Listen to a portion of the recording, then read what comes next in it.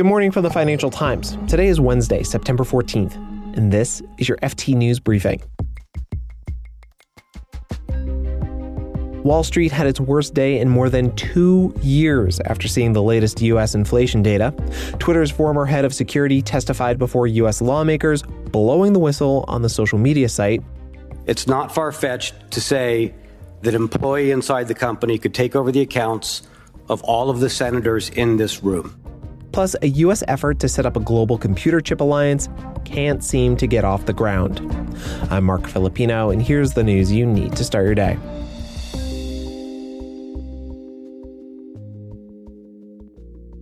Yesterday's U.S. inflation report came as a huge shock. Huge! The Consumer Price Index for August showed inflation rising 0.1% over the previous month, not falling, as economists had expected. And Wall Street kind of lost it. The S&P 500 fell more than 4%, and the Nasdaq was down 5%. Here's the FT's Kate Duguid. This inflation number persuaded investors that the Fed would have to continue its aggressive fight against high prices. So that means higher interest rates for longer. Currently, we're pricing, like the consensus expectation is that the Fed will raise interest rates by 75 basis points in September. But after the report on Tuesday, investors started pricing in about a 1 in 3 chance that they would raise interest rates by a full percentage point. So this is investors betting that the Fed will have to continue to be very aggressive in their fight against inflation, which will increase borrowing costs for companies, which will increase borrowing costs for individuals, and take the economy down with it. What do continued aggressive rate hikes mean for the Treasury market, not just short term, but also long term? What it means at the moment is that the 2-year yields at the shorter end of the Treasury maturity spectrum, which move in tandem with interest rates, that those are skyrocketing as people are selling those off. It has also meant that yields actually at the long end as well, which move with growth expectations and with inflation expectations, that those have been rising. And if you remember, yields move inversely to price. And so investors are selling treasuries across the board, both because they're betting on higher interest rates as well as higher inflation and a weaker economy. So, Kate, does this activity in the Treasury market say anything about the U.S. economy right now?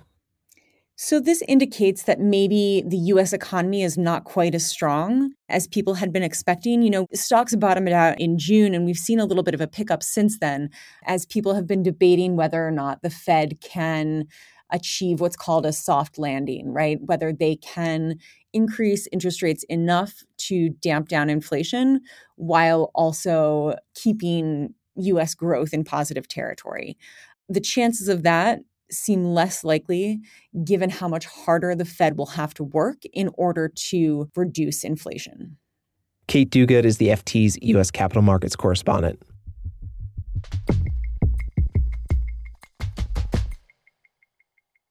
Twitter's former head of security was in Washington, D.C. yesterday, testifying before U.S. lawmakers. My name is Peter Zatko, but I'm more often referred to by my online handle as Mudge.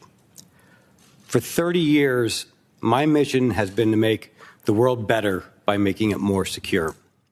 Zatko has accused his former employer, Twitter, of having lax security protocols. To talk more about this, I'm joined by the FT's Hannah Murphy. Hi, Hannah. Hi there. Hi. So, Hannah, what were some of Zatko's main allegations?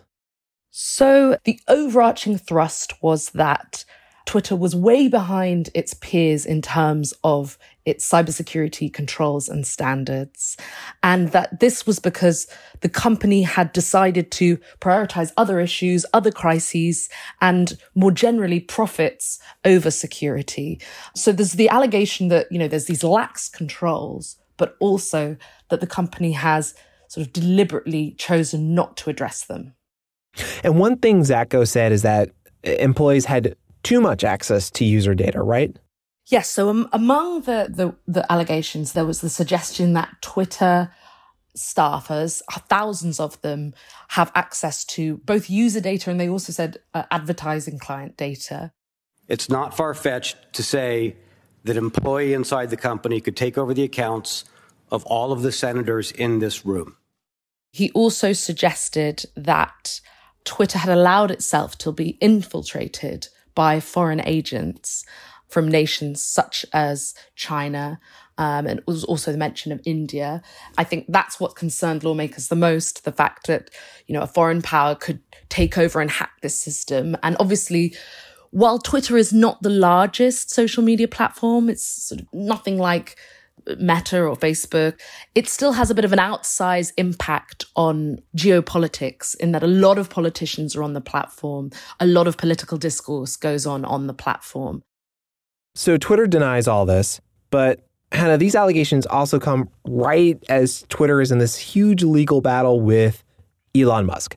Musk is now trying to back out of a $44 billion deal to buy the social media site. Will Zatko's testimony, his allegations, will it affect the legal fight between Twitter and Musk? Yes, I think we've already seen Elon Musk trying to seize on the allegations by Zatko and add them to his lawsuit, which has now happened successfully. So I think he's going to play them up as much as he can. He's going to jump onto anything that might resonate when it comes to trying to get out of the deal. Whether they constitute a specific breach of the merger agreement is yet to be seen, will be determined by the judge. Hannah Murphy is the FT's tech correspondent. Thanks, Hannah. Thanks.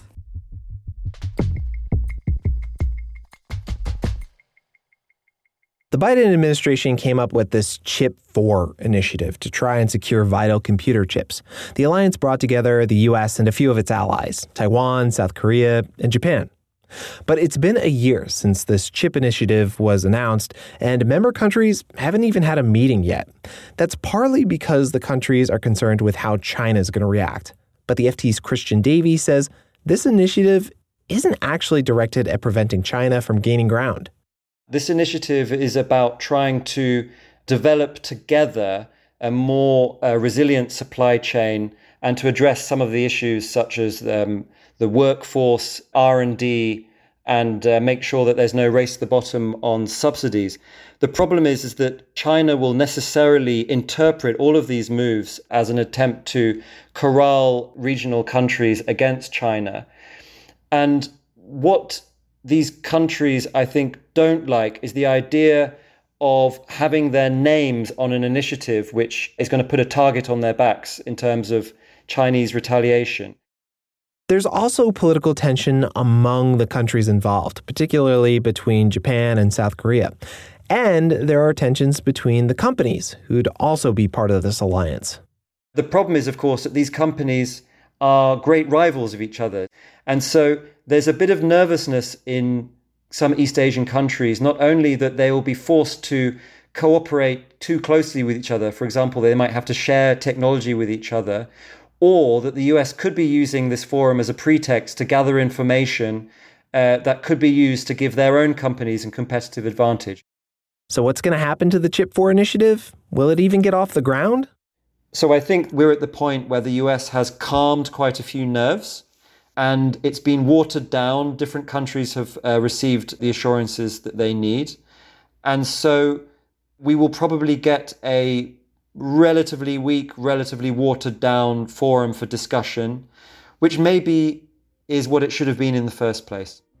That's the FT's Seoul correspondent, Christian Davies.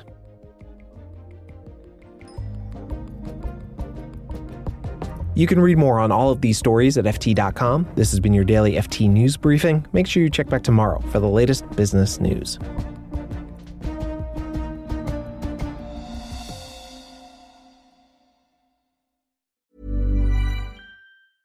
Selling a little or a lot?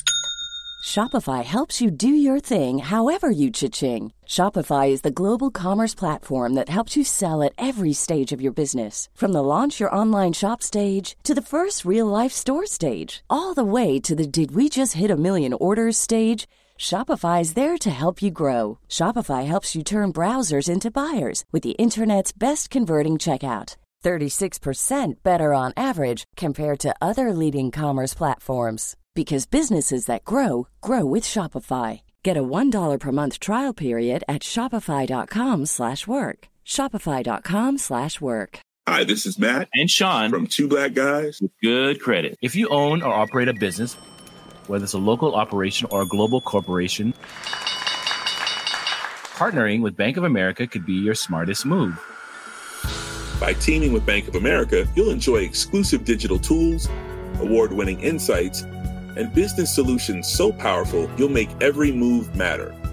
Position your business to capitalize on opportunity in a moment's notice. Visit bankofamerica.com/bankingforbusiness to learn more. What would you like the power to do?